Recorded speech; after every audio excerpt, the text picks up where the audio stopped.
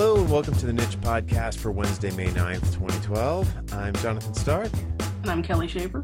And we're here to talk about building apps that run everywhere. This week's show, we're going to discuss writing API docs before API code, why progressive enhancement is better than graceful degradation, and reminisce about the lost art of writing SQL queries. You ready for that? Here we go.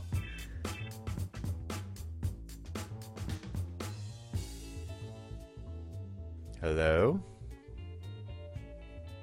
Hello. Can you hear me all right? Yeah, I just wasn't expecting you to call that quickly and didn't have the headset on. Gotcha.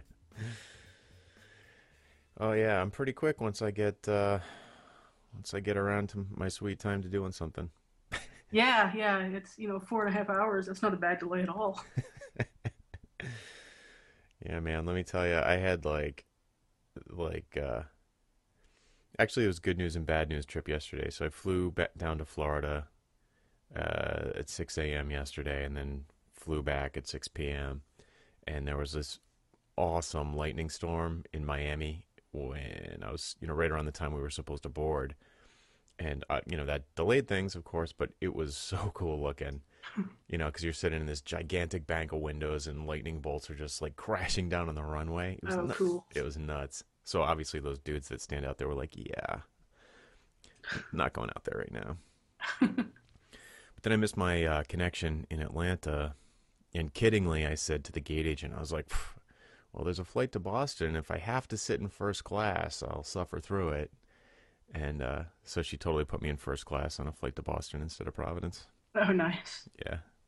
Yeah, then take the train from Boston? It was after midnight, so I had to take a car. Ah. So it was cheaper than first class, but a car from Boston to Providence not cheap, so. Oh, yeah. So anyway, I was dragging this morning, and then Cooper was in rare form. Yeah, they always pick up on that when you're tired. Yeah. It's like, oh, good, I can take advantage of Dad. Yeah. What's going on in Kentucky? Nothing. I sat her all day yesterday melting because our air conditioner was broken, and I got it fixed last night. It's like 68 degrees out today. Yeah, it's like washing the car and then it rains. Yeah. So what do we say we're going to talk about today? I know I was going to talk about progressive enhancement, and you had sort of a related topic, but it's escaping me. Yeah. I think we were going to talk about documenting the API documentation first. Oh, first yeah. that we were taking. Yeah. That's cool. That's really cool. And I think we should start a segment called the Bug Report. Yeah, I think so. I think it'd be funny. So we've kind of been talking about in previous episodes, kind of follow up on whatever the episode before was and say like, oh, this is what happened with that. And this week I have on this week's Bug Report, I've got like a list of stuff for Avalio. Speaking of which, it seems like you updated the registrars so that they're smart instead of just static. Yes, I did. Awesome. When was that? I think last Friday. Cool. I just saw that. So Avalio, in case you didn't know, is our mobile optimized domain search, and it's a funny little app that it's like a test bed for mobile bugs and trying to make something sort of work awesome everywhere. And it's amazing how when you really try and polish something up like crazy, it's like a whack-a-mole with the bugs. It never ends. Yeah. I just went through and I was just thinking like, oh, let's do this bug report thing. And I was like, oh, I'll look at Avalio. There's always bugs there. Gee, thanks. Well, I've been editing it too. So, okay. And I like quickly came up with 4 things that are just like, it's almost like, what's the solution? It's almost like the code could just grow forever as you cover more and more bases, and it's almost like this, the solution is to lower your expectations and Yeah, at some point, do you just say, okay, it's good enough? right. And that's definitely true, but I think it's fun. It's such a simple little app that it's kind of fun to do the whack-a-mole thing with the Yeah, bugs. yeah, just see how far we can take it. Right, right. So one I noticed actually yesterday, I was on I was on my phone a lot yesterday traveling, and it was my iPhone that I had with me, and I don't know what I was looking up, but of course I'm always looking up domain names. And I had added one of us added a focus highlight a little while back, so that you could use it on your TV and navigate with a D-pad or with a trackball and like a Nexus One, and see where the cursor focus was. So if you clicked on whatever the element, whatever you're using to control the navigation, you'd be able to see what you were focused on. Because without that, you actually have focus on an element and don't know what it is, which I think is really bad. That's definitely bad. You need to know what the focus is if you do have some kind of pointer device. So we put that in, and that in conjunction with adding touch support for touch devices created an interesting little um, sort of conflict that I wasn't. It's sort of obvious when you think about it, but it hadn't occurred to me before, which is that the touch events that we're using on touch devices to make the interface responsive don't trigger a focus event. So if you touch very quickly, for example, on the top tab navigation, you can tab between different portions of the interface without triggering a focus event, which means that if you click, so if you kind of like do a real press on the screen and really trigger a click event on one of the tabs, it gains focus and it has like this pink highlight around it, and then you can tap on the other tabs and the pink highlight stays on the tab that you're not on. So I was like, oh my god, it's almost like you want to, you know, like I said, lower the bar, like take the touch events off. I think the focus is important, Yeah, I think so. but the touch events are also important. So it's like, all right, so now what do we do? Now we add focus on touch end, So anyway, we'll I'll play with that and see what the solution is. I think they're both important, so it'd be nice to find like a nice middle ground where tapping added focus and as well as clicking. Yeah, I would. And actually, I think when you add the touch events, the focus kind of even becomes more important because it becomes so responsive. And if you're optimized for a mobile device, if you're on a phone or something like that, you're gonna. I feel like it's gonna be a lot. You're gonna need to know where your focus is a lot more. Hmm. Just simply because accidental touches and what have you, it's easier to lose focus. Yeah, definitely. Yep, for sure. So then another thing was, then this has been a bug for a long time I've never brought up. And this is sort of a long story, but it's kind of like a Google style interface where there's one search field and one button, and then the results show up below it. And on iOS devices, it's worth calling that field, so the field's an input, HTML input, and the type is search. And the reason we use search instead of text is that it pulls up a slightly different keyboard on the iPhone.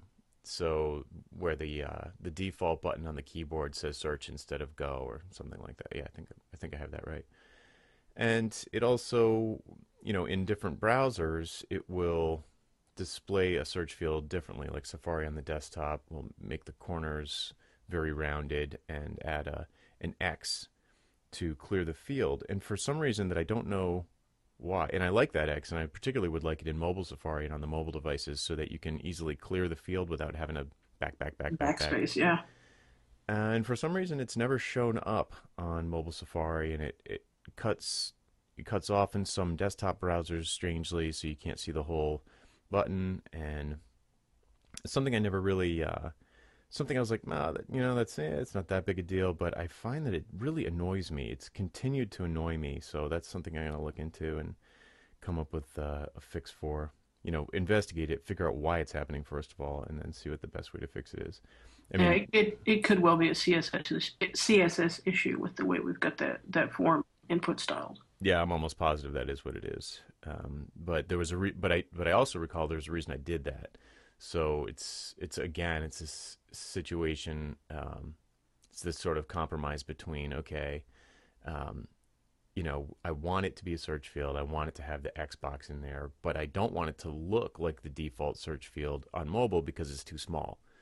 So I have to style it, and the styling is, if the styling's screwing things up, so it's, and I know it's doable, but then it's a question. Then you get the other competing sort of factor, which is I don't want to add 300 lines of CSS or JavaScript to make this work, and then end up debugging all of that on everything from a Nexus One to a TV. So it's super super crazy, just like a tiny little thing like that. And here's another one I just came across, which is if you have a lot of items in either your history or in your favorites, and you Mm-hmm. scroll way down to the bottom. And I'm not sure if this is new or not. I don't know if this is from a recent change that we made or if it's been like this the whole time, but I feel like it's new. If you're scrolled way down to the bottom of a list on, let's say the history, and you tap on a search, it switches to the search tab, but it doesn't scroll to the top. So you're like, it doesn't look like anything happened. You don't get a page. Obviously, you don't get a page load because it doesn't do a page load. But you don't get any indication that something's happening. It basically the screen just goes white, like everything disappears.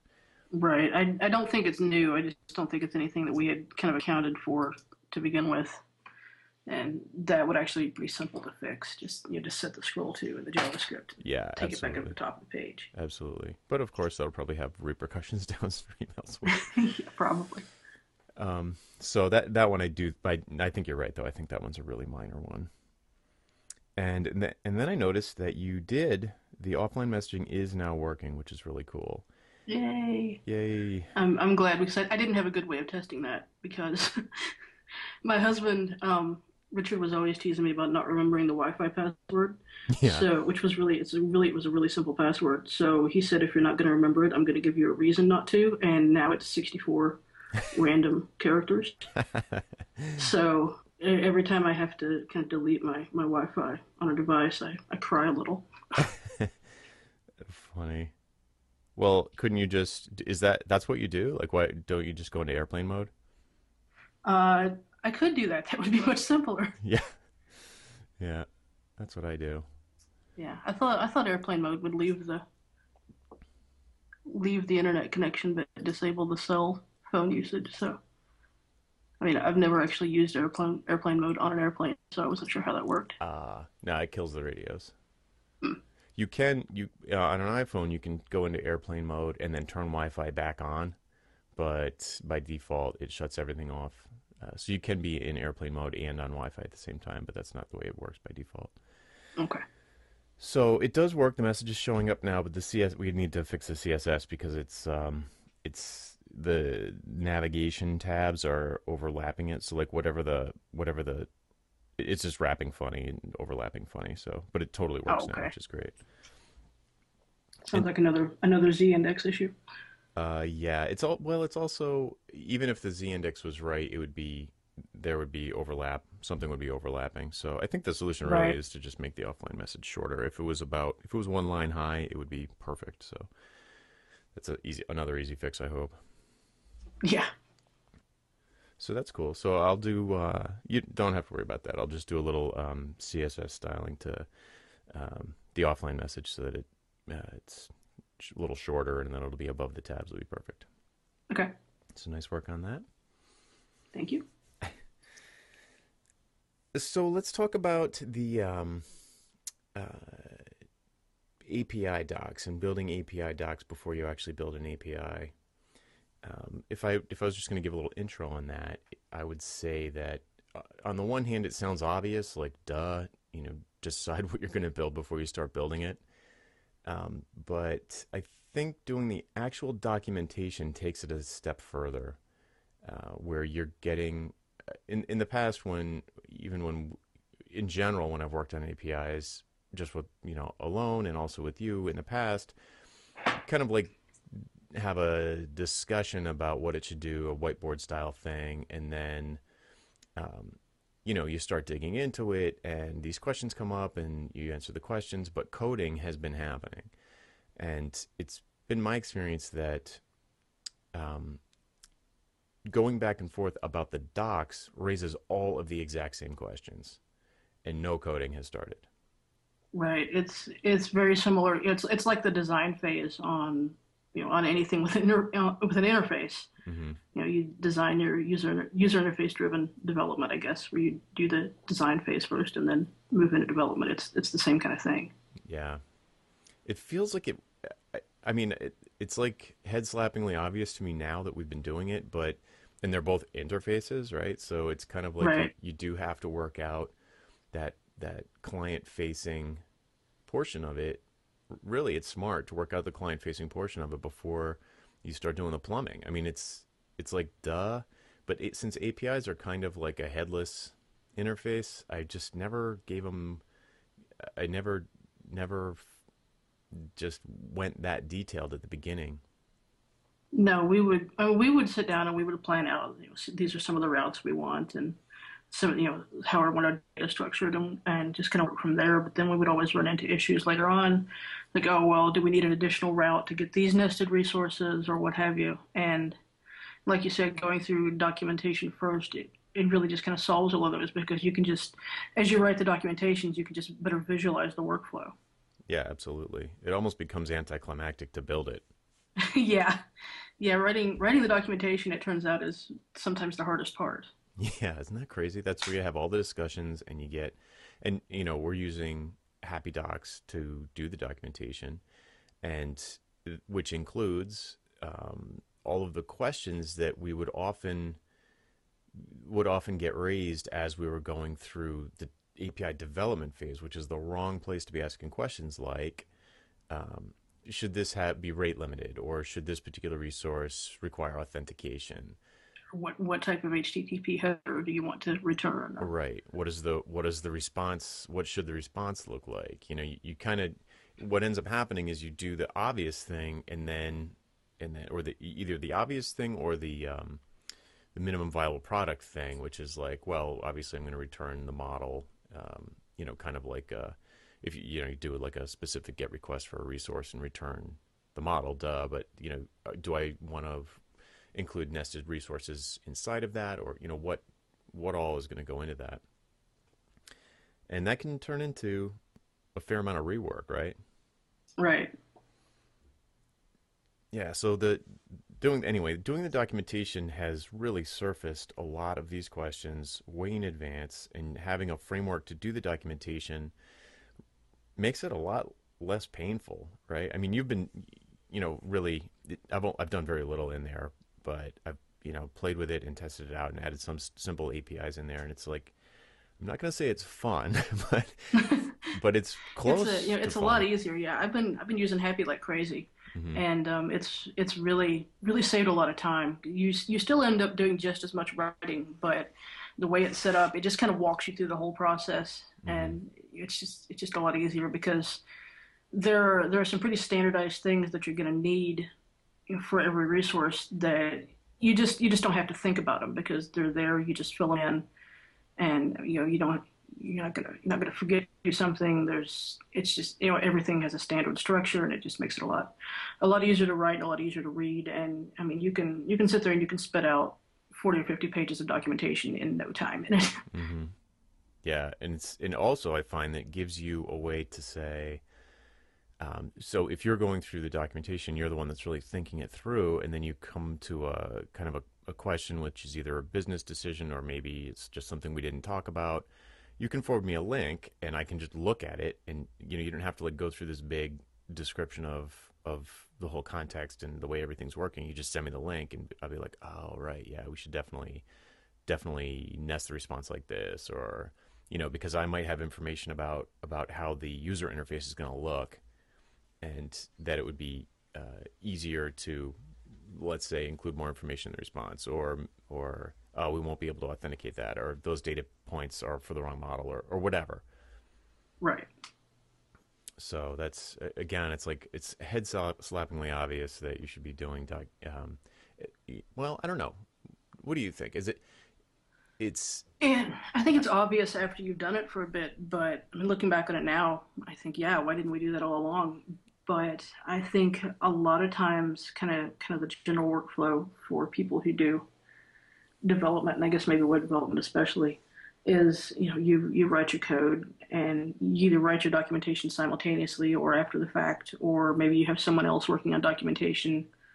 You know, that's the same people that are doing QA or even or what have you. Right. Yeah, I guess you're right.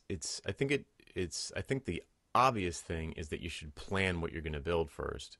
But actually doing documentation for it before you build it, I don't feel is standard practice.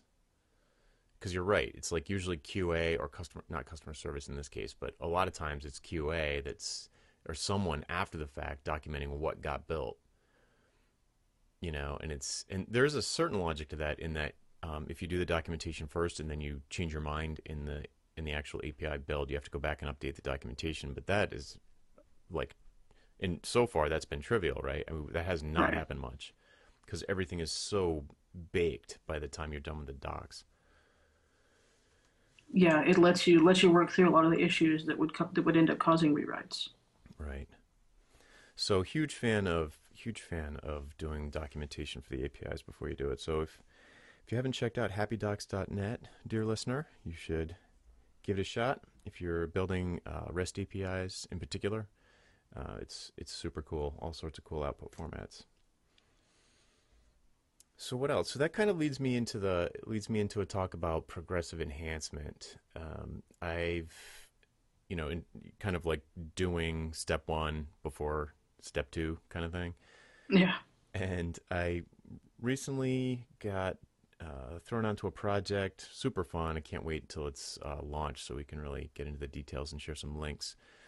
Maybe even do a case study on it. But the basic concept was I needed to build um, an image gallery that would run on older mobile devices, so say BlackBerry 4, for example, and but also run on iOS, iPhones, iPod touches of various ages and capabilities, BlackBerry Playbook, Kindle Fire, Android phones as far back as 2.1, Android 2.1, all different shapes and sizes, trackball support, yada yada yada.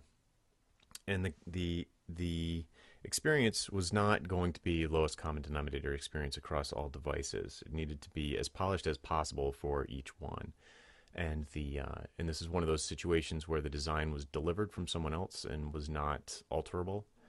So in cases where and this can happen, this this is sort of an ongoing issue. I suppose it's been true with web development all along. Is that the marketing department can deliver a design that's unimplementable, Hmm. and that wasn't quite the case here. But although I was a little bit nervous, it might be. It wasn't unimplementable, but there were a couple of things that had I been able to talk them out of, would have cut the development time in half or maybe more. Hmm. But anyway, we can work up to that. So in a situation like this in the past, maybe, geez, what year is it? Maybe 2009. I would have first like built the iPhone version of it because that's the fun one.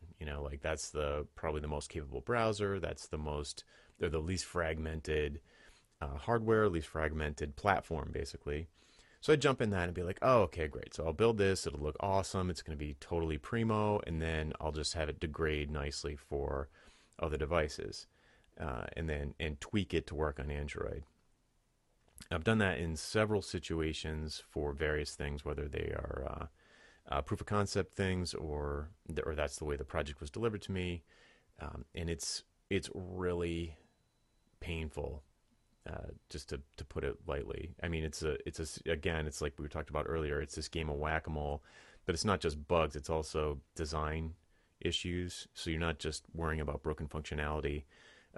There's also just like weird behavior with like hiding the location bar or the CSS is functioning differently on Android 2.1, but everywhere else it works.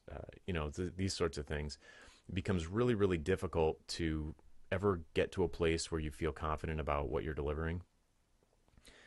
So this time around, I decided to take it from the bottom up. So instead of degrading gracefully, I was going to progressively enhance.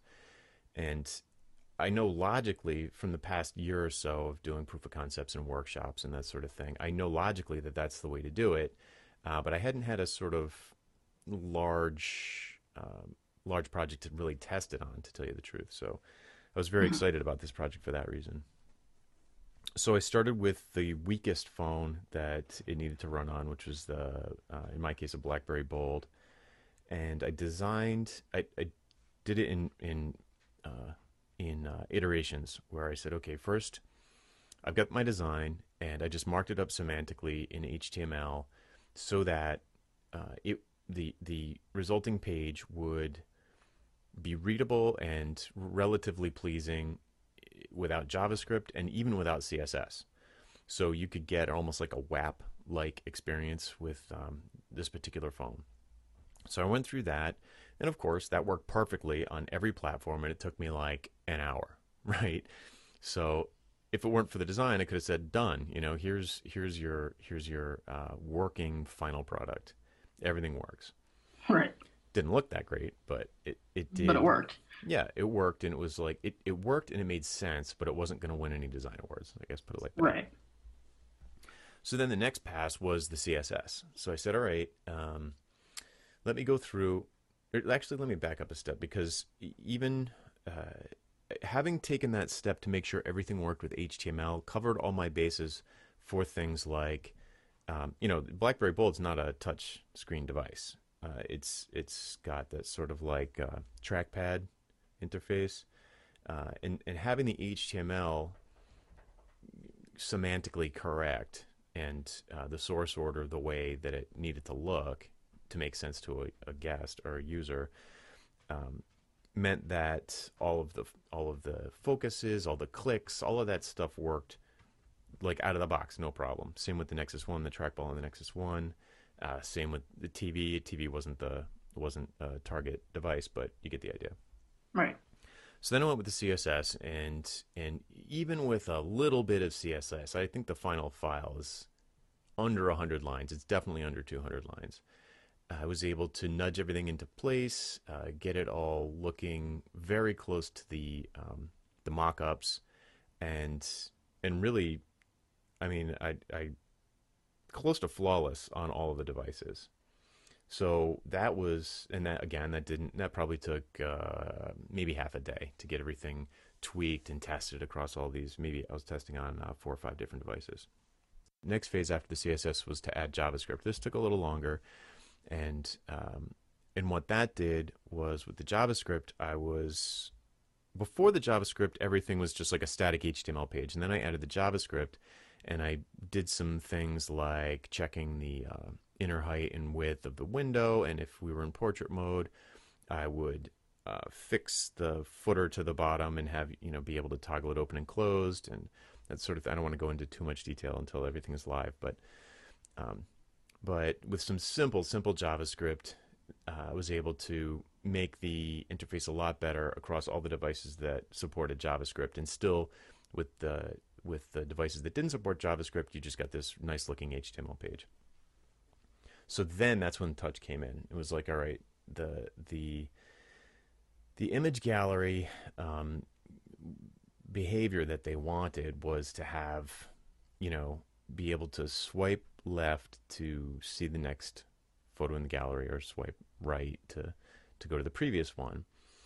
And there's a massive amount of complexity with something that sounds like not such a simple thing, because what ends up happening is the animation behavior that they were looking for was that as you swiped left, the current page would be going out of view and the new page would be coming into view. So you'd be seeing pieces of both pages. And all sorts of weird things can happen with that in a browser, depending on how you implement it. For example, if the pages are two different heights, you have to worry, which there almost certainly are going to be because there's variable amount of content in them. You have to be careful to control their heights so that they are the same somehow. You have to be careful with your. You can't really use IDs for your CSS styling because if the two pages are there at the same time and there's something called like photo wrapper, sorry, an image with an ID called photo, or a wrapper around that called a div ID photo wrapper. Once you've got those two pages in the view, the IDs aren't going to work. You know, you have to only have IDs have to be unique on a page, so you have to make sure you use classes everywhere. And then Right, once so you there's conflict. right, and then if you're using classes everywhere, now your JavaScript performance is going to go down if you have a large DOM because you can't just like zip right into a specific element, et cetera, et cetera, et cetera. So to add this one piece, and by the way, continue to support all of the click style functionality, turned into, probably 3x of the time I had spent to get the first thing rolling, to get that just sort of simple HTML, CSS, JavaScript version rolling. As soon as we got into the touch events and handling the swipe, it's a whole different beast. But I guess the moral of the story is that if I had started with that, which was, I mean, in all honesty, that was the fun part. Yeah. The fun part was making that work. And if I was a little less mature about my approach and just jumped straight to the fun piece, I would have been screwed when I tried to degrade that experience down. And then essentially I would have ended up rewriting it anyway, because I would have done it differently if I started with just handling touch events for all the interactions. As I tried to degrade gracefully down to the previous versions, I would have had to keep rewriting the touch piece built on top of it because I would have been getting conflicts the whole way. So it would have been essentially a complete waste of time to try and keep the touch stuff working while I was essentially building stuff underneath it that was, just handling simple clicks and CSS and all that stuff all the way down. So yeah, so the moral of the story is that it was a huge time savings and just like a much decreased level of frustration doing all of this, all the old school simple web development stuff first, building up to the more sophisticated things like touch event handling and CSS transitions and all this stuff that it takes to make a page, 2 pages slide left to right in a view. Yeah, cleaner code too, no doubt. Oh yeah, right, and that's actually a great point. I'm glad you brought that up. We were talking about using. Well, when the team came to me to have me do this piece, they said, well, I think you get all of this stuff for free with jQuery Mobile, so we're using jQuery on the main site anyway, so maybe just throw jQuery Mobile in there. And I was like, yeah, fine. I mean, getting it for free is great. But it turned out that it's getting it for free is an overstatement. So a couple of issues. So first of all, jQuery itself is a fairly good size, but we were going to include that anyway, so that wasn't negotiable.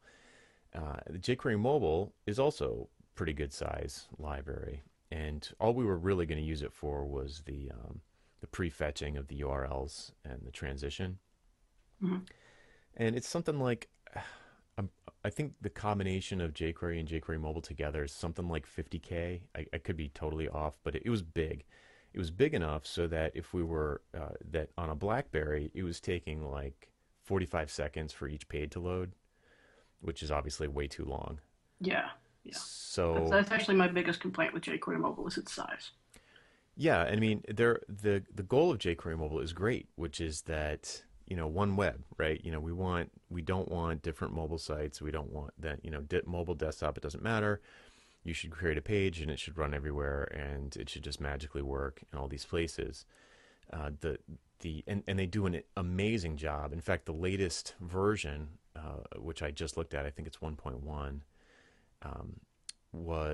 Is a big upgrade over previous versions. It's really, really nice. That said, it's not really fair to say, that you're creating a great experience for all browsers when it takes 30 seconds or 45 seconds for everything to load. That's when you could just leave it out and have a nice looking web page that loads in 3 seconds. Because my BlackBerry phone's pretty slow in general, so the 45 seconds probably sounds It's probably, your mileage may vary because this phone is not great.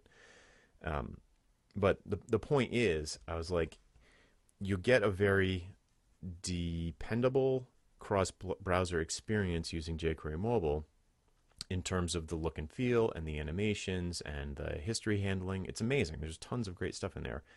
The thing you lose is the performance. And uh, if someone who uses jQuery Mobile more might be able to refute that a little bit, but Mhm. I don't see how. I mean, the size is the size, and the phone has Right. to process it. So It's it's a it's a it's a concern. it's a balancing act. Either way, you have to choose. Do you want the performance or the reliability? And I guess it's just something you have to evaluate on a project by project basis Hmm. because I can see pros and cons to both ways. So, Absolutely. Yep. Absolutely agree. And the situation here was that, I mean, I wrote the final JavaScript I wrote is it's like 200 lines long. So clearly, I was not getting the benefit of, if had we used jQuery mobile, we wouldn't be getting the benefit of all the great things that it provides because we weren't even using it. We weren't using the themes. We weren't using anything. We were just using we would have just been using basically the history handling and the Ajax response, the Ajax stuff, that page transition stuff. So and I said to the I talked it over the team and I was like, look, I mean, I just if we were using jQuery mobile to really do the site, and it was actually going to be formatting all of our lists and we were using it for form elements and all of that stuff, okay, that's one thing. But in this case, all we were doing was just one little piece of it, and I was like, I could probably implement this faster with jQuery mobile than I can from scratch because the couple hundred lines of code I wrote, took a lot of testing and iteration, and we would have gotten that stuff for free from jQuery mobile, but the end result would have been extremely slow loading pages. So on certain browsers. So the decision was let's do it from scratch, and like you said, balancing act. yeah, I feel like a lot of what we do is a balancing act. Mm-hmm. Yeah, and I actually had a similar experience the first time I did responsive design with media queries. I actually kind of did it. I started with the desktop version and worked my way backwards to the mobile, and it was just that's a horrible way to do responsive design. Yeah, it doesn't. It almost doesn't work. You end up No, redoing the desktop design. yeah, I ended up there was a lot of CSS duplication in there that there didn't need to be. The CSS just got huge, Yeah. and you just start from the small resolution and work your way up. Yep. Exactly. And I had that exact experience with responsive design when I started working with it, where I already had a desktop site and I wanted to make a mobile version, so I did all of the. You're like doing everything backwards, where Right. you're trying to pull stuff out of CSS, which doesn't work nearly as well as adding stuff in. So, so that was in fact the pattern that I was following with this JavaScript development, this gallery Hmm. development, because I wanted to essentially I knew from doing responsive design, which pretty much was just the CSS, that if I started from the most basic foundational levels and worked my way up, it would be way easier. And I'm extremely pleased with the way it went. Yeah, that's just the way to do it, and more, I'm just a big advocate of that, and which is also there too. You take it to another level, and that's how we end up with API first development. Right. Yeah. So like my three big things have been in the past, I would always say, there's Luke Wroblewski's mantra is mobile first. And, if you recognize that that's where you should be going first, and there's several reasons for building mobile first, but you can't just do mobile first because there's some other things you have to do first too. I think we're coming to the realization that if you're building an API, then doing the documentation first is certainly something that is well worth your time. What's the expression? What's your a week of development can Yeah, weeks of development can save hours of planning. exactly. Yeah. So, and that's exactly it. So, if you do mobile first, you have to make a lot of hard decisions early on in the project, and then you are sort of progressively enhancing up to desktop real estate If you start with your API documentation first, you get all those questions. All those discussions happen before you start coding, so you get a lot of those decisions made early on. With the development that I'm talking about, the progressive enhancement style instead of graceful degradation, those two things are sometimes used interchangeably, but they're not the same thing from a process standpoint. So I think that's starting with the most basic development of the page and working your way up is huge. And then the other one that I'll often call out, but it doesn't apply to us as much because we're mostly in the app business and not in the site business, Mm-hmm. is content first. So get your content perfect and output agnostic in your CMS, and then it will be, you want it to be able to stand on its own wherever it's going to end up showing up because you have no idea where it's going to show up. But that's a talk for another day. But content first, mobile first, and API first are the things that I hammer on with clients, and maybe I'll amend it to be content first, mobile first, and API documentation first. Yeah, that's kind of the whole point of the API first, though, is to get the content perfect. Because your API responses should be completely platform agnostic, and you get that working. Write your documentation, build your API, then go to your then start with your client and do progressive enhancement through your client. Right. Yeah, we did an exercise with Hatch, which we haven't formally released. That was where when we built the API, we wanted it to be sort of. I mean, I don't know what the term. I mean, I want to say client agnostic. I guess that's the right term.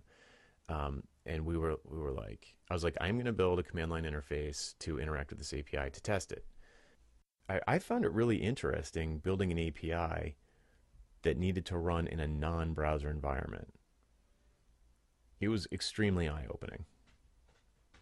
There were points where I didn't know what to do. Like I was like, I don't know how to do this. Like, how am I going to maintain a session? Right. It was, and that was also before we really drank the REST Kool-Aid 100%. Yeah, and before we got into the testing. Right. Right. So I mean, that's sort of an old topic, but the process of building like a responsive design, starting with mobile and working your way up, and the process of building like a really nice site experience that's going to run on a lot of devices is, you got to start from the weak devices and work your way up to the good ones, and you'll find that it's just a lot less of that whack-a-mole Yeah. experience.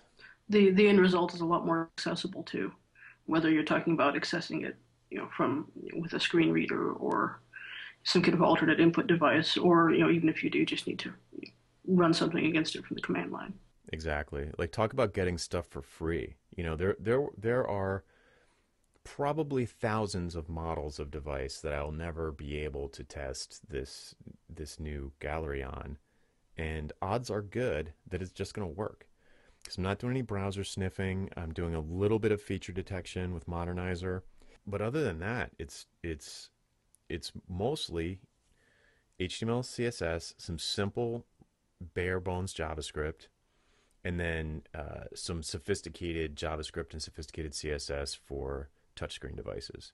Mhm. So if you do have touchscreen, then it gets a little slicker. So if you jump, if I haven't tested it on the TVs, but I'll bet you it works great. So let's see. That's probably Yeah, I don't have a whole lot else to talk about. I've been fighting with large data today and today and yesterday, and just writing SQL queries that are just kind of massively large and convoluted.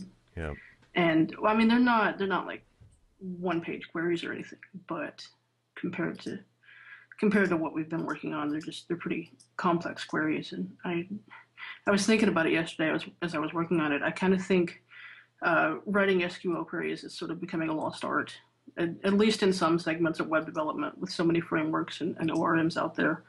I think a lot of people, you just don't have the need or the chance quite as often to just get your hands dirty and just write a query, Yes. which I guess is good in a lot of cases because it just eliminates a lot of redundancy. But sometimes you end up doing weird things. Like in the case that we're doing, we have to scrub through and analyze like 1.5 million records and build statistics on that. And you just there's not an ORM out there that's gonna do that for you. Yeah, I don't know. This is the first reporting thing we've done in a long time. It's first reporting thing. I can't remember the last one I did. It's probably going back to 2008 or 9. And that's when you really start, building dashboards and charts and that sort of thing. You have to use aggregate functions, and I don't know. I haven't really looked, but it doesn't seem like the kind of thing an ORM would be good at. Yeah, no, I don't think so because even in your ORM, if you can do joins and functions, SQL functions, and what have you. It just seems like it's just adding a layer of complexity that doesn't need to be there. Hmm. Like you might be able to shoehorn this into an ORM and make it work, but it's just sit down and write the query. Right. Yeah, at some point you want just a function in your ORM that's like execute SQL, you know, Yeah. and pass SQL to the database. It's because I looked at some of the ones I was like impressed. You were pulling out some SQL functions I've never even seen. So Well, I'll confess that I had help on some of that. I see. It was cool stuff though. Yeah, like Yeah, one of them I was was like one. consulting a friend on some of it. But yeah, it was. I was making MySQL do things yesterday that I didn't know it could do, so that was always fun. Yeah, But you're doing some like date math in there. I never heard of that. yeah, yeah. That was cool. Possibly a topic for a future podcast. I kind of it's a like my little dark secret is that I secretly like writing really complicated SQL queries because they're just little puzzles. I just love getting in and figuring them out. I like doing them if I like doing them when it's for fun. But if it's for like a project and I just wanted the freaking results, I'm like, oh my god. If it's not working, because they're tough to do. Yeah, some of these got pretty tricky. Yeah, I mean they're hard to debug. That's the problem. You can't like set a breakpoint. It's like, Yeah, and sometimes you get data back, and it's like yesterday. I ran into a situation. I would run the query, and I would get data back because I was doing these calculations. But then I was like, "Is that the correct data? Is how do that you is that know? the right answer, or is it just an answer?" Right. Because I'm dealing with number crunching on 1.5 million records here. How do I know if that's actually what it's supposed to be? I know. Or does it just seem right? Right. Yeah, it's freaky. Makes me nervous. Yeah. Well, I don't know. Once we get the front end interface built for it, we can start pulling up numbers and looking at them more easily. I think it'll be Yeah. easier to debug. Yeah. Small date ranges, that kind of thing. All right, so a little bit of a sequel tangent for you. But I guess that'll be our show for this week. I'm Jonathan Stark. I'm Kelly Shaper. Thanks for listening, and we'll talk to you next week. Bye. Bye.